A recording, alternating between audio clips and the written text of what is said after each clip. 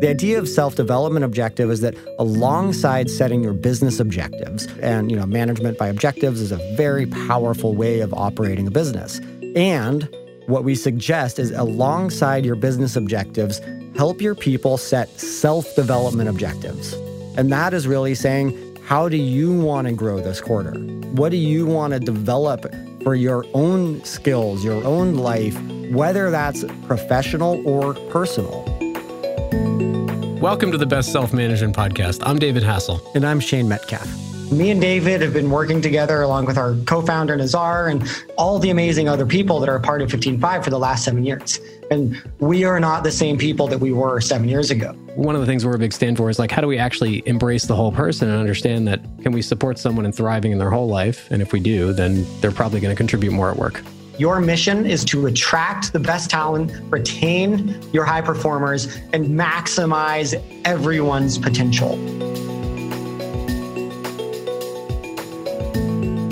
Okay, so really excited for this episode. We get deep into the topic of the second pillar of best self-management, which is motivation, that why we do things influences how we do them. And we've got all kinds of juicy tidbits around how to create more alignment around your people's intrinsic motivations with your business objectives. I think you're going to love it. Enjoy. So you have a really clear purpose as an organization. Maybe you've actually done some of your own personal purpose work, and you're feeling pretty intrinsically motivated around your purpose. Okay, let's talk about potential/mastery. Yeah. I think that those are two fairly interchangeable. And so mastery, is this interesting idea that whatever, Abraham Maslow said, whatever a person can be, they must be. This we call self-actualization. And so I think it's an amazing quote. And I really think it speaks to this impulse we have to become our best selves, to really actually grow in sequential levels of development, to recognize the themes in our life that we can then turn into strengths, which we can turn into our genius. So let's open up that and let's talk a little bit around how we break that down inside of 15Five and the things that we're doing or the things that we want to do around that. Yeah. And one other note, because I think what you just said in that quote points to this universal yearning that we all have, whether we feel, safe and confident enough to go and pursue it. Their yearning is there. And the way it often shows up is, when people say they're going to leave a job, one of the primary reasons people leave a company is because they say, well, I feel like I'm not learning and I'm not growing anymore. I want to find another opportunity where I can grow. And so just an aside, if you're a manager or a business leader, if you're not tuned into whether your employees are having an experience where they can continue to grow, you're at risk of losing people. And I think the Army borrowed from Maslow years ago in that famous campaign, Be All You Can Be. It was kind of pulling on that kind of heartstring of people's desire to be their best self, right? So we all have that. If you accept that there's a universal yearning for that, then, how do we actually create that? And then what does it lead to? When we're having the experience of progress and moving toward mastery, we are energized by that, right? It's a self-rewarding process that keeps us motivated to do more. And it does require a growth mindset, and it requires a sense of that the effort I'm putting into something, even if I'm not doing it great at the outset, is going to yield results and positivity in the end. Yeah, I think that this is also really kind of connected to strengths, at least, or I'll share a little bit of story around my own strengths. Doing the Gallup Strengths Finder and getting your top 5 strengths, it's really fascinating of okay, cool. And you can read it. And I like to say that the first time I read them, it felt like a bad horoscope. And I was like, yeah, whatever. Right. Kind of in the ballpark, but I'm going to put this back on the shelf. And, a couple years later, it was actually going deeper into those and getting a deeper understanding of strengths and what the potential was, and really recognizing, this is saying these are the domains that I have the potential to develop mastery in, or rather, these are domains that I'm going to have the most ease and flow in developing mastery around. Mm-hmm. And so if I invest in these, I get a massive return. And so then I started thinking about, okay, how do I really grow and develop and pursue mastery in these different strengths. And so then it's about really supporting somebody in that process of, okay, cool. So there's, finding books in those domains, getting coaches, thinking about how can I put myself in the way of different projects that are going to require me to develop those capacities. And that then creates that sense of progress of like, wow, who I'm becoming in this process is going to benefit me for the rest of my life. Mastery isn't something that I gain a skill, but it's only good for this job. Mastery is something where who I'm becoming is going to benefit me in all domains of my life for the rest of my life. Exactly. And I think if that's the frame that you're holding, right, that there is going to be business value. You're going to get better results from your people if you support them on a path of growth and mastery. But they're going to be motivated even more so by the role in the company and the job because they're learning and they're becoming, right? They're in this process of becoming. And those skills are applicable to not just the job they're doing here, but their whole life, right? And so how do we create the conditions where people are on that path? I think the first is teaching about the importance of growth mindset versus a fixed mindset so people understand that they can grow and develop, giving them the tools to understand what their strengths are through things like StrengthsFinder and peer feedback, and then creating a management structure where people are supported in having personal development objectives where they can invest additional time and learning in those areas to continue to grow and evolve and apply that to their work. Okay, so let's break down this idea of personal development objectives or self-development objectives. I don't think we're going back and forth of which to call them. Right. It's funny, in our product, it actually is called a self-development objective, but I got it in my CRA that it was personal development objective. So we're going with self-development objective, okay?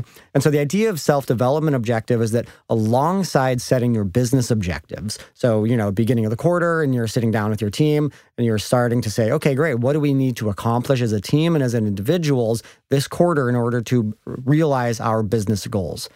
And that's really good. And, management by objectives is a very powerful way of operating a business. And what we suggest is alongside your business objectives, help your people set self-development objectives. And that is really saying, how do you want to grow this quarter? What do you want to develop for your own skills, your own life, whether that's professional or personal? Setting self-development objectives can be a somewhat challenging process because often people don't actually spend time in their own life to think about how do I want to grow and develop? What are the areas that I want to put deliberate attention on growing and improving and achieving new watermarks in? And so that is the opportunity of best self-management is to actually lean in and give a little bit of help, give a little bit of guidance along that process. I've set self-development objectives like stepping up my swim game, like I'm an adult swimmer. And, have just in the last 5 years really gotten more comfortable in water. And then it's this ongoing process of, okay, cool. I set a self-development objective to take a swimming workshop and to get in the water X number of times, and it's like, yeah, that is so cool. On my weekly 15.5, I'm actually checking in and I'm updating the progress on that. And so all of a sudden it moves from something that I could have done on my own that would have been totally isolated, but now is actually a part of my professional journey, is developing mastery in an area of my own personal life that is actually quite meaningful to me, and that also then increases general experience of competence and feeling like I am on an ongoing learning path, which turns out makes it easier to learn anything. The more that you're learning, the easier it is to learn more things. Shane, I think you make an interesting point there about how self-development objectives aren't necessarily always business related. Sometimes they are and sometimes they're not. And I think the first key there is to support managers in being that person who can give the employee permission to start thinking about these things. It's actually a very rare experience, I think, in work to be encouraged to take on something that is going to improve their life. Sometimes it is business related, sometimes it is personal, but both of those things, whenever you're learning something new, there's a an energy and an excitement that's created, right? And I think that flows, even if it's something you're working on in your life outside of work, that energy carries forth into the workplace. Well, right, the earlier example of what if somebody wants to become an artist? And we actually, this was an interesting conversation we had internally. Brad McGinnity, our chief revenue officer, once was asking, well, yeah, but what if somebody wants to become an artist? Are we really going to support them? Sorry to call you out, Brad. But he was like, yeah, are we really going to support that person? And if they want to become a full-time artist? And you had a really beautiful answer, which was like, absolutely. And there was a zero hesitation because, if that person, say they come in at 15.5 and they set a self-development objective to explore their personal creativity, and they go and they take some art classes and they realize that, wow, this actually brings me so much energy and satisfaction that ultimately, and if they do decide to become a full-time artist, that is going to be one of the greatest success stories that we have around our own development program at 15.5. And in the meantime, before they leave 15.5 to become a full-time artist, the energy that they get by going to an art class after work, and then they are going to bring that positive energy back with them into the company while they're here. And so that it actually is a generative upcycle of win-win dynamic there, even if they don't stay with us full-time. And further, there's an underrated skill that we all need to have in this age of business where things are moving so quickly, and that is the mastery of learning how to learn.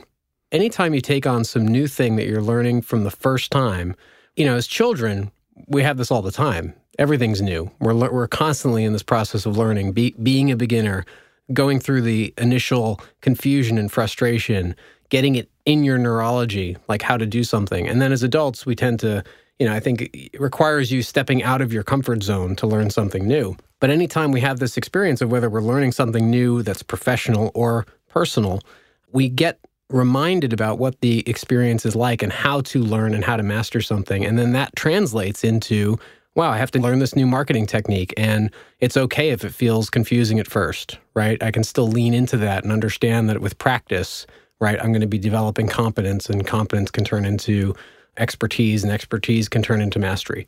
That's why I think one of the reasons we're such a big stand for people being in the process of learning all the time. One of our values is always be learning and growing because of that, so that we can become good learners. And so one of the cool things of tying this back again to motivation is that if somebody can come to your company and know that part of why they are going to join your company is because they can develop mastery in an area that is meaningful to them, they are going to be extremely motivated to be a part of your organization and to contribute because they know I am benefiting. I'm actually going to be getting what I want out of this equation. I'm not just going to be giving the company value and I don't know what I'm getting. So really making the learning pathway explicit as part of this is the experience of working at 15.5, this is the experience of working at XYZ company, is that I'm going to be led through a process to identify what are the things that I truly want to develop mastery in, and I'm going to get support from the company to actually pursue those things. Exactly. And now the sweet spot is obviously when those areas you're taking your strengths and developing mastery map directly to the primary things you're responsible for at work, obviously. And so, when that happens, when I get clear on my strengths and we design a role around what those strengths are so that I get to leverage those on a daily basis, right? There's this sense of never-ending growth and development where I'm feeling very capable and competent and confident and producing value for the company in service of that purpose, right? And that's where, those two things coming together, that I get to use my strengths and what we might call my zone of genius in service of the greater purpose, creates this really powerful energy. There's a cool concept known as the competence-confidence spiral, which is that, if you look at competence and confidence, maybe you're low on both of those in a certain area, but as your competence increases, your confidence increases simultaneously, and as your confidence increases, your competence goes up. And it becomes easier to have both of those things. And so if you are developing and learning in one area, that is going to be increasing your competence and confidence. And that makes it easier to then actually develop confidence and competence in any other area. So the more you learn, actually, the easier it is to learn more things. That's amazing, yeah. And you know, it's a really fascinating thing because until the 1980s, the status quo consensus in psychology was that adult human development stopped when you stopped physically growing. Only the 80s, this was the agreed upon theory that as soon as, you hit 19, 20, 21, and you stopped physically growing, your mental development was pretty much over. You were about as mentally complex as you were going to get.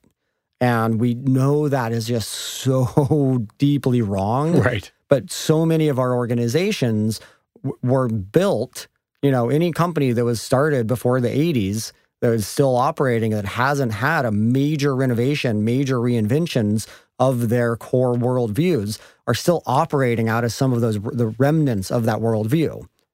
And so it's so important that we update this and do it quick, because we really need to think about our companies as more of like a continuation of universities, where it is ongoing development, where it's not like we just come to do our job, but we actually do come to learn and to grow. Right. And it reminds me of that excuse you'd often hear is, you can't teach an old dog new tricks. Very fixed mindset thinking. And when you mention that competence spiral, it's not that we can't learn. We know we can. We understand, the science of neuroplasticity now, that, it's just a matter of engaging in something and with repetition and training that eventually your neurology is going to catch up and it's going to wire up. But it feels very uncomfortable at first. And I think having a lack of confidence and a lack of competence is usually so confronting for people that they don't even try. Right. And you just have to be aware that anytime you're going to learn something new, it's going to suck at the beginning. Yeah. And if you take on that's just step one of learning, and then that's okay, and you embrace the discomfort, you can learn anything. By the way, if you believe in what we're doing here and you want to help us spread this movement, we really appreciate it if you'd leave us a review on iTunes or on Google Play. It's going to help us get more visibility for the podcast and grow the movement. Okay, so we've looked at purpose and mastery. Let's take a look at autonomy. Yeah. So autonomy is a really interesting one. And autonomy is essentially, I want to be treated like an adult. Yes. I want to be respected, that I can make good decisions, and that I am capable of managing my time and energy in a way that is going to be beneficial to the organization's objectives. Yeah, and this maps to our value, grant trust and be transparent. So it's one of our core values that's I think served us very well, and we've basically described it as, look, if you're good enough to get onto our team, and we have a very rigorous process for vetting people who come into the company, you don't have to earn our trust. We're going to grant you trust, right? We trust you to make good decisions. We trust you to choose when is the right time to work for you. That's, obviously also going to work for your teammates and your team, right? Certain roles require more rigid time constraints than others, but ultimately comes down to we're going to treat everyone in the company like adults. We're not going to micromanage. And, as leaders, it's a really interesting thing about in the moment deciding when am I going to lead and when am I going to follow, right? If someone has the competence, we've hired them to do a job, right? I'm actually going to turn over leadership to that person to make the right decisions in that regard, and I become the follower, right? And it's that dynamic moment to moment deciding, okay, I'm choosing to let you lead here. I trust you, right? I trust that you have the competence and you're closest to the problem and you're going to make the right decisions. And then, if things don't go well, we're going to have a conversation about how to support a better outcome and what can we learn from it. Okay, so what are the other practical ways to give more autonomy, to create more autonomous structures inside of our companies? Well, I think generally it's important to be outcome focused than activity focused. Basically saying, look, if you practice anything like quarterly goal setting, we use the OKR model, which stands for objectives and key results, helping people get clear on what's the outcome, what's their objective, and what are the key results they're going to be measured against, and then turning over the creativity for how to get it done and in what time frame to them, right? And then being a support as a manager to help troubleshoot or bring people together to solve problems as needed. And so, I think a lot of managers might be challenged by this, that if I just totally trust my people, well, what if they don't actually get the job done? Because my ass is on the line. I'm responsible for my team to produce. And so I can't just give them full autonomy.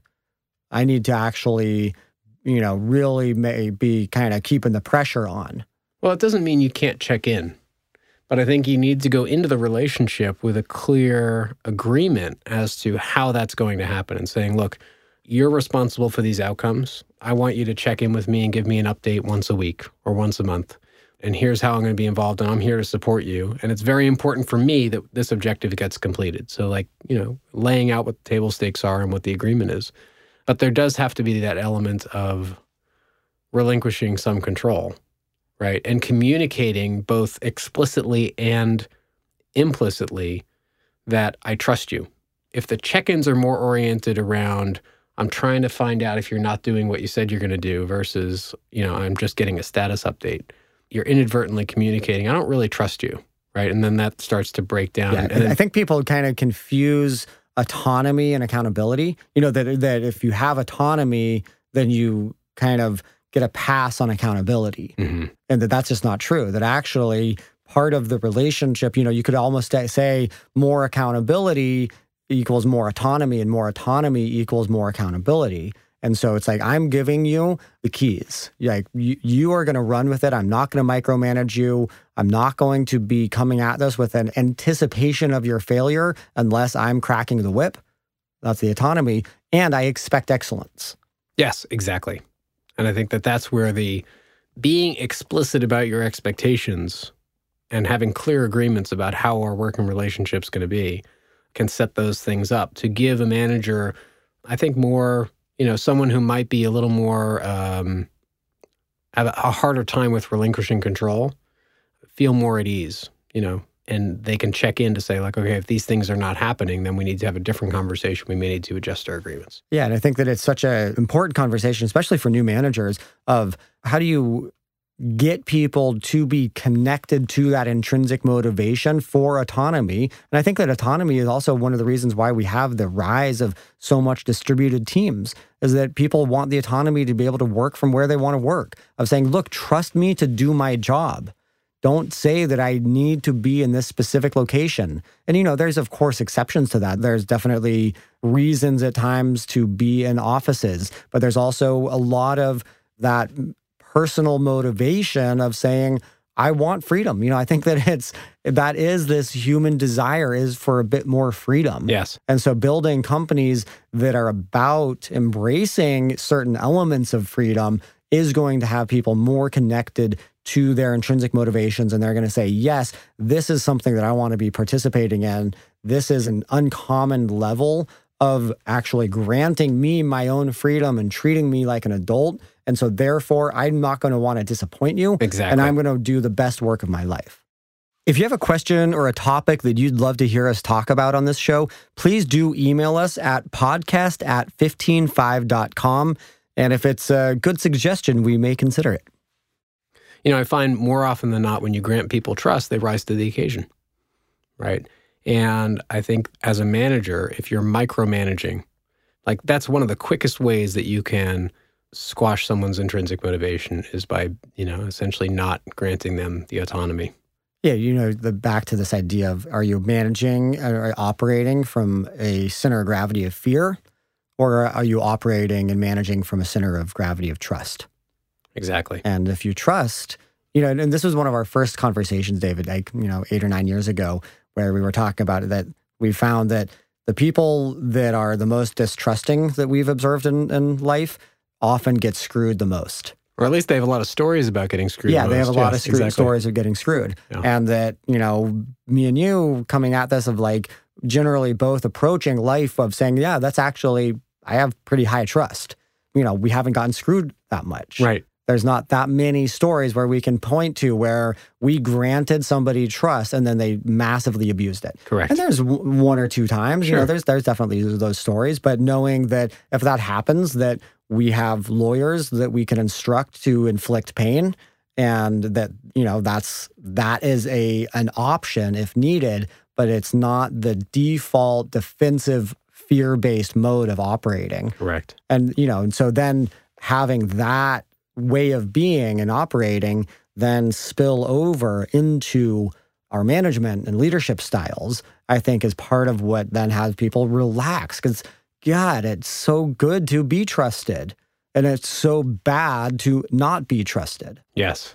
Again, it comes back to what we talked about in psychological safety, right? When people feel accepted and respected, and you treat people like adults. And as a manager, you're not in a, some ego trip like I'm better than you and higher than you, and therefore, you're lower than me, right? But I treat you as a peer and a human being and an adult.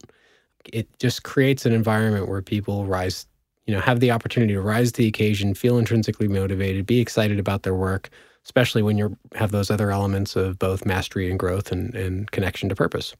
And I think that it's also really interesting because, 15.5, the tool and the weekly check-in that we've built can be used for either increasing autonomy or decreasing autonomy. And again, it's so much of the context that you're coming at it from, since it is this idea of a weekly check-in. And I think that sometimes people think, oh my God, a weekly check-in, that seems like taking away my autonomy. Mm-hmm. But really, actually, it's saying, no, it's increasing accountability and transparency, and absolutely be in the conversation, be in communication around what's really going on. But that communication isn't the thing that actually takes autonomy away. Communication can actually lift everyone up together and keep us on the same page, keep us in higher coherence together so that we're acting as more of a unified team and that information is flowing freely. Exactly. That's a great segue into the last pillar, which we now call relatedness, which Rosabeth Mouse-Kanter calls membership, and the importance of this sense of connection. Now, this is the piece that was missing from Dan Pink's work in Drive. But we've found at 15.5 that it is critical for this sense of intrinsic motivation when you feel connected not only to the purpose, but to each other, right? And you have really tight bonds and an affinity and a sense of belonging, going back to what Maslow talks about in the hierarchy of needs. You feel this sense of, the word that's coming is obligation, but I don't think it's this obligation, but you feel this desire to create and not let your team members down, right? And you feel positive about going into the workplace. It's also related to psychological safety, right? But you feel good about the people you're working with, and there's a motivating factor to that. Yeah, the Gallup Q12, one of their questions that they found is one of the highest indicators of engagement is, do you feel like you have a best friend at work? And that's really speaking to this, of relatedness. Do you feel like there are people in your company who really know who you are, who know the authentic you, where you're able to actually be self-expressed with? And there's no reason that should only just be one person. That's why, again, I'm really a big fan of this idea of building communities inside of our companies, actually having people share more of their lives, because we spend so much of our lives. I mean, I text with you more than I text with my wife. Right. And, so if I'm, and there's moments when my heart's kind of closed to you and I'm a little annoyed with you or something. And it's horrible. It's such a, that feeling of not being related is an uncomfortable feeling. And I think that we've gotten really used to strife and turbulence in our relationships at work being the norm and being part of what's expected, and so that we're gossiping and talking smack about other people and they suck and I'm so right and I can't believe they did this, and, kind of all this jockeying and politicking that sucks energy from our actual execution of being able to go to market and innovate and build better products and sell more. It all drains away from that when we aren't actually related to each other. Yeah, exactly. And so on an individual basis, the promise is that we feel like, the people we work with on an immediate basis have our backs and we have their backs, and there's this connection there. I think the broader promise, which a lot of companies struggle with, is then taking that on a macro scale where there's not these silos where, engineering and product, or rather, sales and, say, product have this, rivalry where it's the salespeople are selling something product doesn't have yet and product's upset and the product folks are, there's this distrust of the other side that we often see in organizations. And how do we create the sense of universal relatedness where we are all one team? Yeah, and so much of that comes down to how do you have better communication? How can you actually let people in on more of the context and the story behind what's actually happening? How can we let people in on the context of how we make decisions and tell some of the stories that led to those decisions? All are part of this kind of relatedness piece. And then it's also things like making space for human level connection so that it's not just these worker robots and we just do our job and we never actually have fun. We never actually get personal. We don't share our bucket lists with our peers. We don't share our struggles, because that is what has us then feel like an anonymous, what's the saying, cog in the machine. Right, exactly. Because none of us want to be an anonymous cog in the machine. We all want to know that people actually see us for who we really are. We want to know the impact that our work has, and we want to feel supported by the people around us. Sometimes if we don't feel like that, I think it can be hard for people to admit that they do want that, because it's like, no, I don't need that. That's just like Pollyannic Northern California bullcrap. Right. I've got a job and I do it for the money. I don't care. But I think that underneath that more cynical attitude is a yearning for more of that. But so often people don't even think that that is possible. So why bother thinking that that's something that you want? Exactly. And the result is when you don't have that, we're more likely to have this sense of othering, right?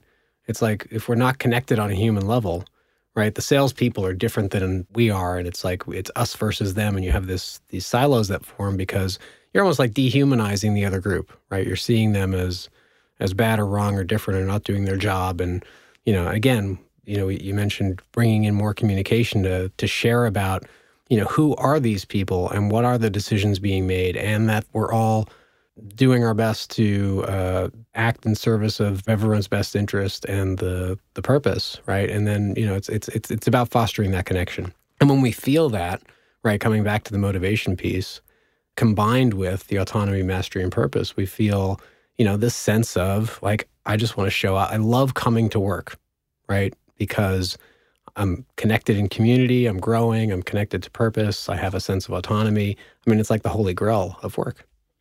Okay, so hopefully this gives you a little bit of an appreciation for the power of aligning your business interests with the intrinsic motivations of your people. And if you can get them to operate from that deeper why, you are going to see higher engagement, higher retention, higher performance, better results, and everybody is going to be having a whole heck of a lot more fun doing their job. I'm Shane Metcalf. I'm David Hassel. Thanks for tuning in. A big thank you to our producer, Counter-Ray Creative, and our executive producer, David Misnay, and Stacey Hurst, our guest coordinator. Please visit 15five.com/podcast. That's the number 15 and the word 5. For more information on today's discussion, for additional resources and special offers. One of the easiest and highest leverage things you can do to support us in this podcast is write a review on Apple iTunes or Google Play. It really does go a long way in terms of getting the word out, and more people can hear this message so that we can start a movement and truly get more and more businesses out there helping their people become their best selves. To get all the latest episodes, please subscribe to Best Self-Management on iTunes or Google Play. And if you have a question or comment you'd like us to address in a future show, please email us at podcast@15five.com. And finally, thank you for listening to this podcast. Until next time, know that we support you in being and becoming your best self.